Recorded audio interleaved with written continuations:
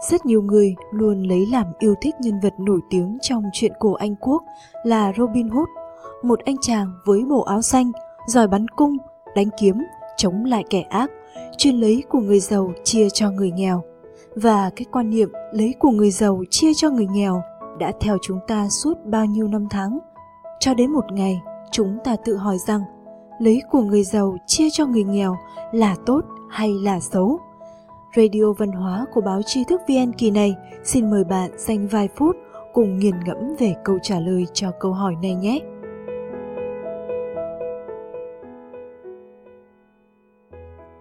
Có bao giờ bạn giật mình tự nghĩ rằng ăn cướp chưa bao giờ là một hành động tốt đẹp cả? Nhân vật Robin Hood của Disney được tạo hình là một chú cáo, nhưng mà trong văn hóa phương Tây thời xưa thì cáo không phải là loài vật tốt đẹp nào cả.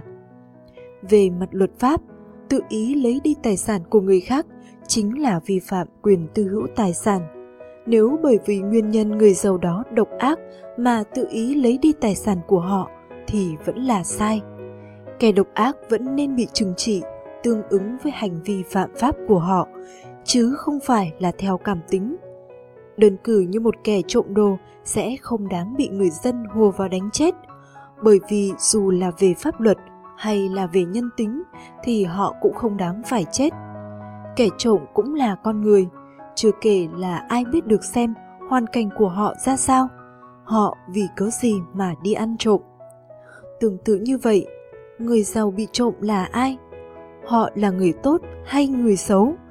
Tài sản đó của họ là do lừa lọc mà có, hay là do đổ mồ hôi, sôi nước mắt mà có? Lấy đi số tài sản đó sẽ phương hại gì tới họ và gia đình? Không chỉ như vậy, quan niệm lấy của người giàu chia cho người nghèo còn tồn tại nhiều dấu hỏi. Người nghèo đó là ai? Vì sao mà họ nghèo? Họ nghèo là vì lười biếng không chịu làm việc, hay là bị bóc lột tàn nhẫn? Có tốt không khi trao cho người nghèo số tài sản đó? Họ sẽ làm gì hay là phung phí nó? Liệu có cách nào đó khiến người nghèo giàu lên mà không phải đi cướp để cho không? Liệu đạo đức của họ có xuống dốc vì chuyện này không? Liệu họ có hưởng ứng hành vi ăn cướp phạm pháp đó vì món lợi trước mắt không? Hơn thế nữa, lấy của người giàu chia cho người nghèo thì chia như thế nào? Hình thức phân chia ra sao? Ai sẽ đảm bảo về số tài sản ấy? Liệu số tài sản ấy có thể bị lợi dụng vì mục đích khác không? Bản thân hành vi này là hành vi ăn cướp. Vậy ai dám bảo chứng là kẻ cướp sẽ có một đạo đức cao thượng, không tơ hào một đồng? Ai dám bảo chứng là những người nghèo kia không vì món lợi chia chác mà trở thành kẻ cướp? Hãy lấy việc cải cách ruộng đất ở Trung Quốc đại lục do Đảng Cộng sản Trung Quốc thực hiện và cải cách ruộng đất ở Đài Loan do Chính phủ Quốc dân thực hiện làm ví dụ. Đây là hai cuộc cải cách cực kỳ đặc biệt, không chỉ ở cách làm mà còn ở sự nhân văn. Nếu như cải cách ruộng đất ở Trung Quốc đại lục là một biển máu, thì cuộc cải cách ở Đài Loan lại diễn ra vô cùng hòa bình. Với khẩu hiệu cải cách ruộng đất và trấn áp những phần tử phản động, chỉ vỏn vẹn trong 2 năm ngắn ngủi, giới chức của Đảng Cộng sản Trung Quốc đã giết hại 2,4 triệu người trong quá trình quốc hữu hóa ruộng đất. Đó là con số do bản thân Đảng Cộng sản Trung Quốc công bố. Còn có những nghiên cứu khác đặt con số ở mức 5 triệu người. Và cái cớ của hàng triệu nhân mạng đó chính là lấy của người giàu chia cho người nghèo. Cách giết người phổ biến nhất được biết đến trong thời kỳ cải cách ruộng đất là đấu tố. Đảng Cộng sản Trung Quốc làm giả tội danh và đổ tội cho những người chủ sở hữu đất đai, địa chủ hoặc những người nông dân giàu có. Mọi người sau đó sẽ được hỏi xem là họ nên bị trừng phạt như thế nào. Một số đảng viên hoặc những người hoạt động cho Đảng Cộng sản Trung Quốc đã được gài trong những đám đông để hô to: "Chúng ta nên giết họ!" Và những người chủ sở hữu đất đai, những nông dân giàu có sau đó bị xử tử ngay tại chỗ. Vào thời kỳ đó, bất kể người nào sở hữu đất đai ở trong làng cũng đều bị coi là cường hào. Những người thường lợi dụng nông dân bị gọi là cường hào buồn xỉn, những người thường giúp đỡ sửa chữa những tiện ích công cộng và tặng tiền cho các trường học, giúp đỡ trong việc giảm nhẹ thiên tai, được gọi là cường hào tốt bụng. Những người không làm gì cả bị gọi là cường hào im lặng. Việc phân loại như thế này không có ý nghĩa gì cả, bởi vì tất cả các loại cường hào cuối cùng đều bị xử tử ngay lập tức.